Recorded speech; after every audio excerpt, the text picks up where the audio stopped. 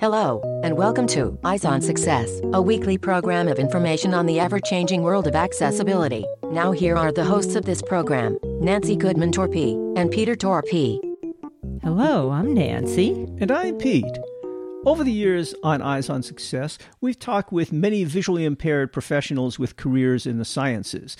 That doesn't always mean it's easy, but it can be done, even if you do have a visual impairment. There may be some challenges. Sometimes you may have to do things a little bit differently. And today we have another story of someone who has such a career and started off in that direction.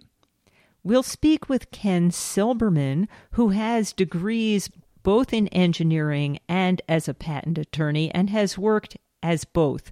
He's now in the education department at NASA, and we will speak with him about his personal journey, as well as opportunities for the disabled to get work as an intern at NASA. But first, for our tip of the week. This week's tip comes from Ken.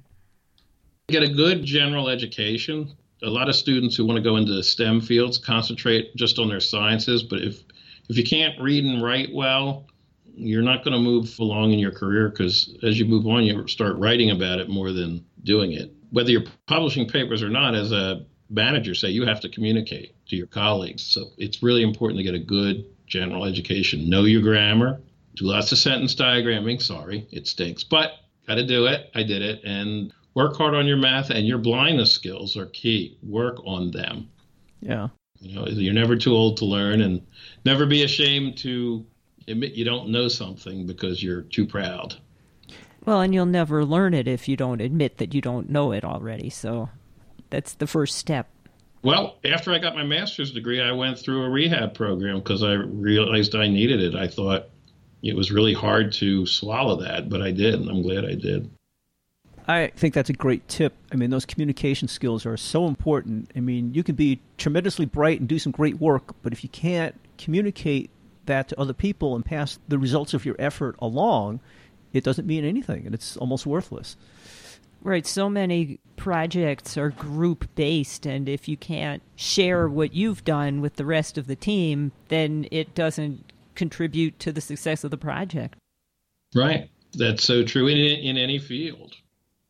And, you know, Ken also mentioned working on your blindness skills. And face it, if you're blind or visually impaired, you need to overcome the skepticism of a potential hiring manager about your abilities to get things done. And so the degree of confidence and capability you have to make things work as a blind person is crucial to getting that job. Support for Eyes on Success is made possible by the Hadley Institute for the Blind and Visually Impaired, offering the 2018 New Venture Business Competition to help blind entrepreneurs turn their ideas into actual startups. More information and submission criteria is at www.hadley.edu/NVC. And by eSight, electronic glasses that help the legally blind see, be mobile, and engage in activities of daily living. More information about eSight can be found online at www.everyonedeservestosee.com. And remember to let our supporters know that you heard about them on Eyes on Success.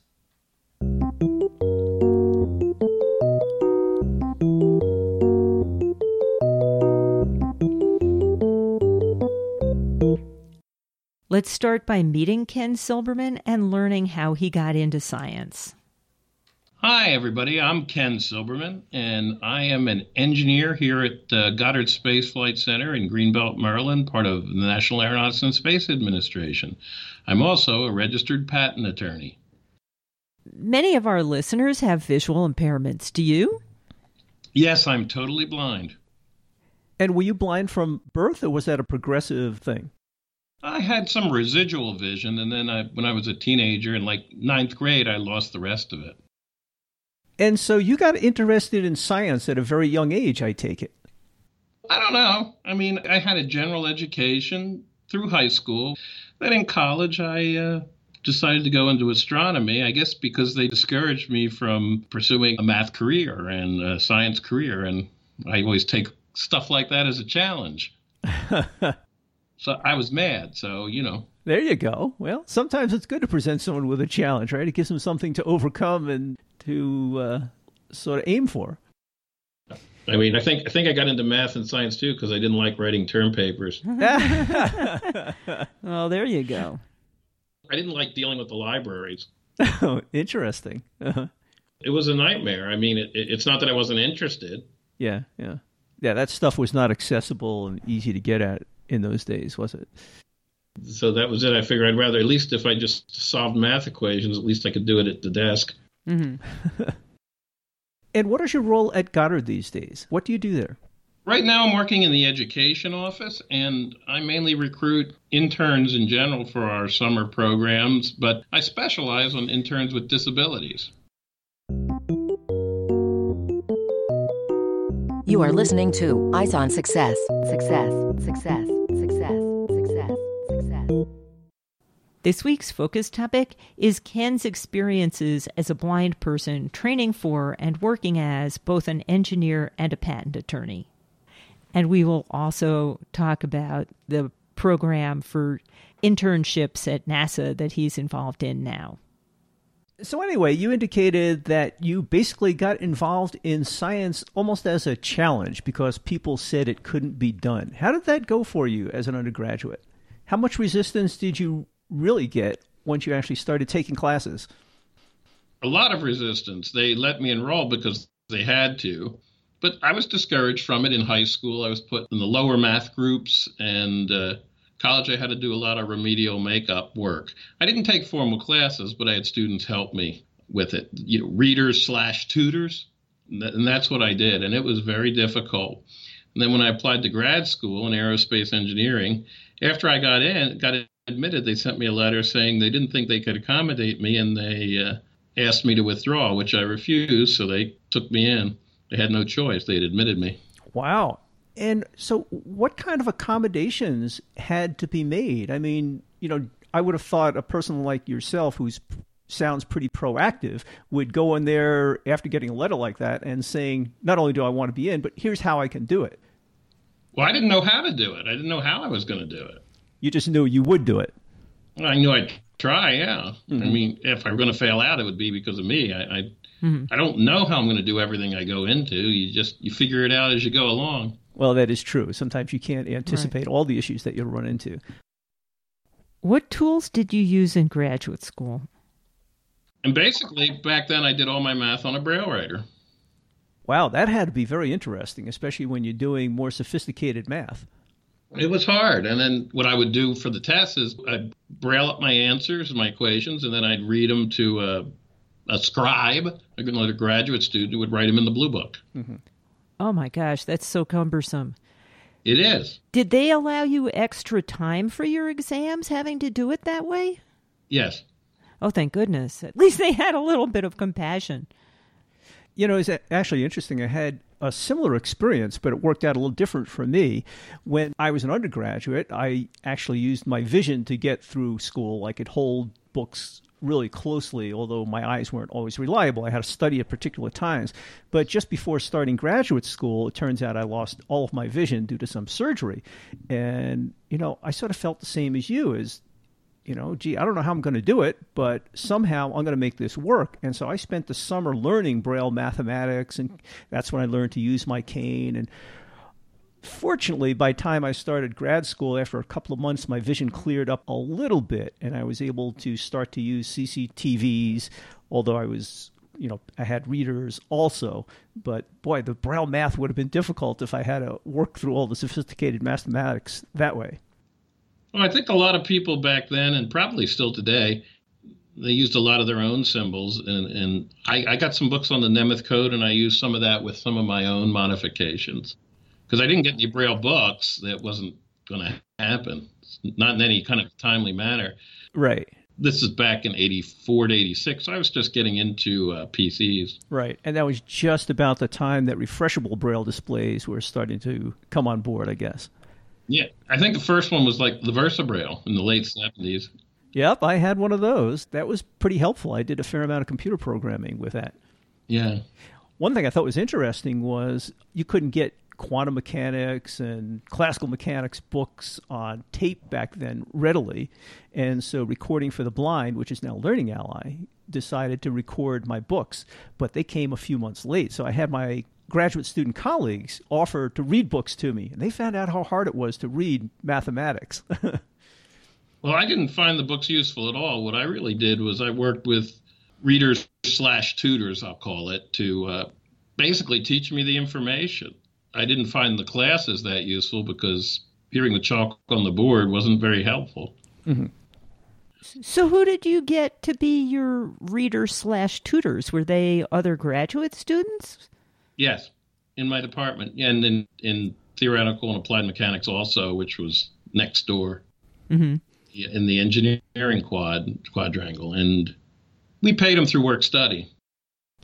So how long did it take you to sort of gain acceptance and that this could be done from the faculty and the staff? Or did that never really happen? It was always a struggle. It never really happened. I had two professors who were advisors who they had said to me, if you weren't blind, you would have no trouble with this stuff at all. So I must have had an aptitude for it, because if I hadn't, I don't think I could have gotten through it. Yeah, it's not easy, even if you're fully sighted, right? I mean, it Right. requires a lot of work to learn that stuff. How about in the classroom? Were the professors receptive to speaking what they wrote on the board and interacting with you in a sensible manner? They tried, but it's hard to speak an equation because, you have to be very precise as to where the parentheses are, where the integrals, differential signs are. That you have to be very precise. It's just very hard to do orally. It takes a lot of practice and some training to do it correctly. Oh, I can attest to that. I've tried reading equations, and it's really hard. And I have a PhD in physics.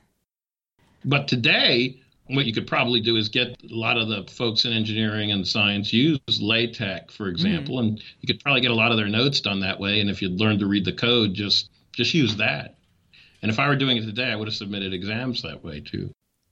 And for people who may not be familiar with LaTeX, it's essentially a markup language or system by which you can use ordinary text to represent sophisticated mathematical expressions. And these days, there's an accessible version called LaTeX Access.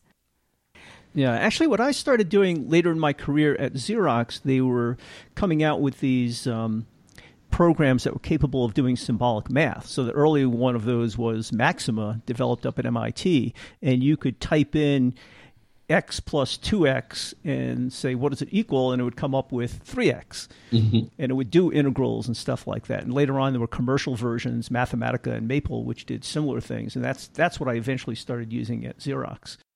Apparently, you got through graduate school okay. What happened after graduate school? Well, I went to work as a civilian with the Navy in Philadelphia for a couple of years programming in old Basic Plus 2. And the whole time I was there, I applied to Goddard because I wanted to work in the space program.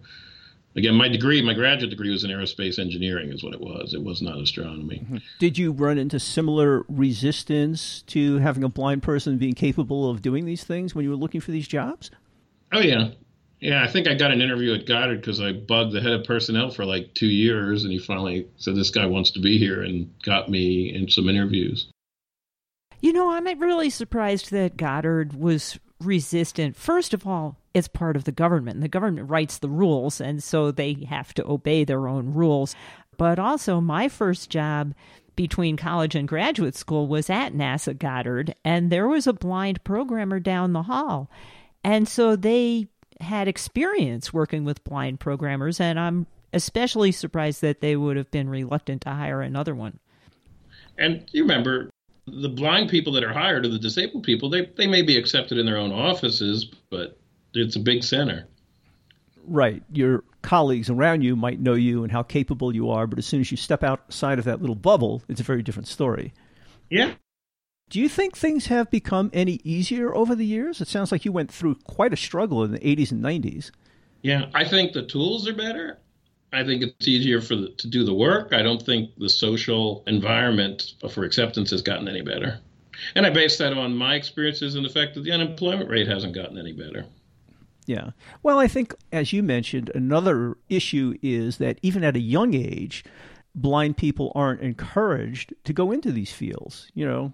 Essentially people don't really say these opportunities are open to you if you try and you really want to do it. That's one of the reasons we do this show and interview people like yourself who have struggled through this and become successful and wound up doing what they wanted to do.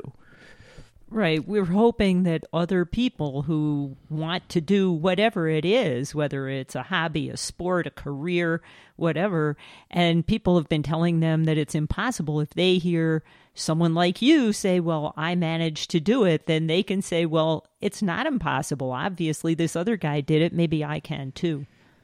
Yeah, I think it's certainly possible. It's certainly doable. As I said, the tools are better today with the adaptive technology and so forth. But they're going to have a real struggle. And I don't say that to discourage folks. I say that to be realistic. When I came out of grad school, I thought, wow, a master's from Cornell, I'm going to get hired like that. And it took like 2 years before I could get something. Wow. That's discouraging. And it's just as bad today. So now you did get some sort of work with your aerospace engineering master's degree, but you also refer to yourself as a patent attorney, so I assume at some point you went back for additional training? Yeah, I thought it wasn't really working out in engineering. I was working for scientists, and, scientists kind of looked down on engineers, so it wasn't getting promoted. So I thought I had to do something to make myself unique. And being involved in the blindness movement, I got acquainted with lawyers and decided, how could I make myself special? So I decided to go to law school and become a registered patent attorney, and I passed the Maryland bar and the patent bar. And there are very, very few patent attorneys in the country. So did you get similar pushback from people when you said, I'm going to go to law school, I'm going to become a patent attorney? Or were they more accepting? Oh, yeah. The training guy at NASA didn't want to pay for it. And I went to the center director, and I put the acceptance letter on his desk. I said, I'm going to law school. I think it would be good for NASA to pay for it. If you don't want to, that's okay. I'll still go. And he decided to pay for it, overruling his training director. So how long did you work as a patent attorney? Well, I was in law school for 4 years, and it took me a couple of years to get all my credentials together after that. And then I worked for about 18 months in the legal office, and I had a lot of resistance there. That didn't work out. So you moved on from there. Is that how you got into your current role? After that, yeah, I decided I was really upset, and I wanted to help other students avoid the problems I had. So I went over to the Office of Education and tried to recruit more students with disabilities. And that's what you're doing now. That's what I'm doing now. So we talked to you a couple of years ago about the program that you're helping to run now. Can you describe that program a little bit and the opportunities that are available for blind people and the disabled? Well, we don't have any internship program for students with disabilities. What I'm pushing is to integrate students with disabilities into our regular internship program. So that's why I'm doing the recruiting. And you can apply at intern.nasa.gov, and you compete against students without disabilities for regular internship positions. The people who select, the mentors, the engineers and scientists, are screened from the demographic information, race, sex, disability, that sort of thing. So they don't see any of that. The only time we bring that forward is when they accept a student as an intern, then we have to accommodate. Right. So we do ask for that data. It's voluntary on the application, but we want to collect stats on how many folks with disabilities we get, and we want to be ready to accommodate as soon as we can. So your mission basically is to make sure that the disabled community knows that these opportunities are open and that they are eligible for these opportunities. That's correct. Yeah, a lot of students think it's a program for students with disabilities, and it is not. And how long do these internships last? What might the experience be like for an individual who gets one of these internships? It's 6 weeks for high school, 10 weeks for college, and 10 weeks for grad students. And we offer internships from high school, age 16, up through postdocs. And there are stipends, and I don't know what they're going to be for 2018. But for 2017, it was $2,400 for the high school, and $6,000 for the college, and I think it was about $7,500 for grad students. So I would anticipate it would be no less than that this year, but I don't have figures yet on what it's going to be. It's 40 hours a week. You have to do it on site because it's a work experience. Some students have asked, well, can I work from home? Or what if I don't live in that state? Well, you have to travel to a NASA field center. Internships are offered at all field centers. And but you have to travel, and you're expected to pay for your housing and your food out of your stipend. So we don't provide housing. We do give recommendations. A lot of our students stay here at Goddard, for example. They'll stay in University of Maryland dorms. Oh, that just sounds like so much fun. You get interesting work with interesting colleagues during the day. You go home, you're in a dorm experience with a bunch of like-minded young people. It sounds fantastic. And this can be a great experience, not only to put on your resume, but also a way to network and meet people in the field. And networking is one of the better ways of finding a job, I would guess, these days. Yeah, well, people ask, does this lead to a job? Officially, no. But if you do well at your internship and people like you, you might have a chance of getting a job a year or so later. We've had people in our program for 4 and 5 years. They keep coming back. And at Xerox, we certainly hired a lot of people that way. Doing the internship deal is a great way for the employer to kind of pre-check out who they might want to hire or not. And sometimes what people do is they apply to internships in different fields at Goddard in different summers to try out different things. It's a way for you to try out these different fields in NASA as well, because sometimes people find they don't really like it. And that's a good thing to know, too, before you spend all the time and money on an education. Right. Yeah, and both of our kids had summer jobs after their first or second year of college, and they both thought they'd go into science or engineering because, that's what mom and dad did, so that was their role model. And after one round of being an intern, they both said, this is not for me. And, thank goodness they figured that out so early in their college education, and they could pursue something that they were more interested in. Or maybe you have more aptitude, too, in a different area, too. I mean, it may not just be interest. True. Is there anything you'd like to add? I mean, I hope that didn't sound too negative, but I think I need to be realistic. I hope people have had better experiences than I've had. Well, I think it sounded honest. I think, the story you told, you faced all sorts of hurdles, all sorts of obstacles, all sorts of people telling you can't do this because... And you know what? You succeeded in graduate school. You succeeded in law school. You had all of these various jobs. And now you're devoting your career to helping other young people who want to pursue similar interests. And I think that's a very positive message. See, one thing that really bothers me, I hear a lot of people, they'll say, oh, yeah, I struggled. And then it's like, everything's hunky-dory and I'm just so well accepted and so well recognized and I'm flying through my career. And I don't know, that probably happens whether you're disabled or not. I think that happens very rarely. And I find that kind of stuff kind of disingenuous. It doesn't all work out like in Hollywood, does it? No, but when I go to like these conventions and stuff and you hear people talking, that's the way they sound. And I guess they want to pump themselves up. I don't know. Or they're afraid to say something that people don't want to hear. Mm-hmm. Yeah. I mean, I remember I always tell people, don't tell me what I want to hear. Tell me what I need to hear. A good aphorism, yeah. But that's usually not what happens. Right. Yeah, right. That's true. And that's what I was trying to do, but being honest. So yeah, I think that's good.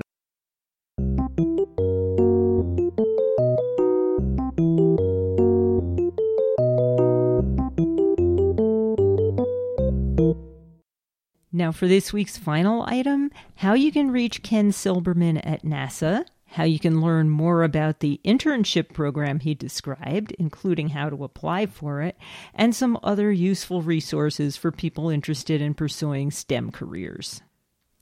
So if people want to find out more about these internship possibilities throughout NASA, where would you send them? What do they have to do? Go to intern.nasa.gov. That's intern.nasa.gov, and you can go and apply there. It tells you can look for internship opportunities. You can apply there. You have to fill out a basic application, then apply to specific internships. You can apply to up to 15.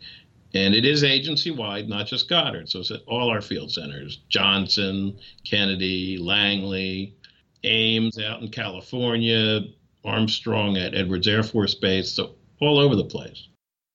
And it sounds like these opportunities are open to people of a wide range of ages. There's no age limit. There's a minimum age of 16 because of, parental approval and stuff like that. But there's no upper age limit at all. Great. Is there a time cutoff for when people would need to submit an application to be eligible for this year? March 1st. If anybody had any questions for you, could they contact you? Yeah, absolutely. They can write me at Kenneth, KENNETH, .A, as in Adam, .Silberman, SIL, B as in Bravo, ERMAN, at NASA.gov. Or they can call me at 301-286-9281. You talked about your training and work experience as first an aerospace engineer and then as a patent attorney. Do you know of any resources for people who might be interested in going into either of those fields? When I think about it, I could recommend for basic math skills, if you haven't gotten them, is to take courses at the Hadley Institute for the Blind and Visually Impaired at hadley.edu. And they have Nemeth code courses, basic math courses through algebra. So that's a good start.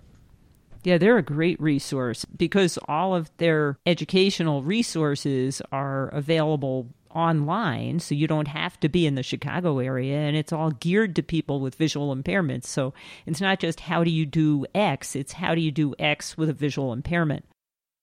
Are there any other resources that you might recommend? I guess I'd recommend the American Printing House for the Blind as well, as far as Nemeth code. They're developing, for example, a snap circuits kit where they're labeling all the components and brailing the instructions so that blind folks can work on that electronic circuitry independently. And as usual, all of that contact information will be in our show notes associated with this episode at www.eyesonsuccess. In addition, if you want to hear more about the internship program, we did an entire show on that in episode 1704, and we also talked about the Hadley Institute in episode 1543. We'll also have links to those episodes in the show notes. That's it for show number 1806. Next week on Eyes on Success, we'll be talking about mainstream products that are accessible out of the box. No, they're not crazy. Attendees at the world's largest consumer technology convention, CES, this year were talking to appliances and vehicles.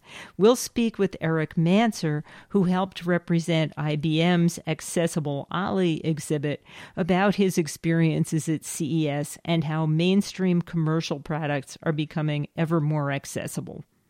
If you have any questions regarding something you've heard about on the show or you'd like to share an idea for a future show, send an email to hosts@eyesonsuccess.net or call us at 585-210-8094. You've been listening to Eyes on Success, hosted and produced by Nancy Goodman Torpy and Peter Torpy and distributed by WXXI Reach Out Radio. Browse the full archive of programs, find instructions for subscribing to the podcasts, and much more at www.eyesonsuccess.net. You can also find us on iTunes and follow us on Facebook at Eyes on Success or Twitter at _Eyes on Success. We hope you will join us again next week for more information and updates on products for accessible living. Thanks for listening to Eyes on Success and have a nice day.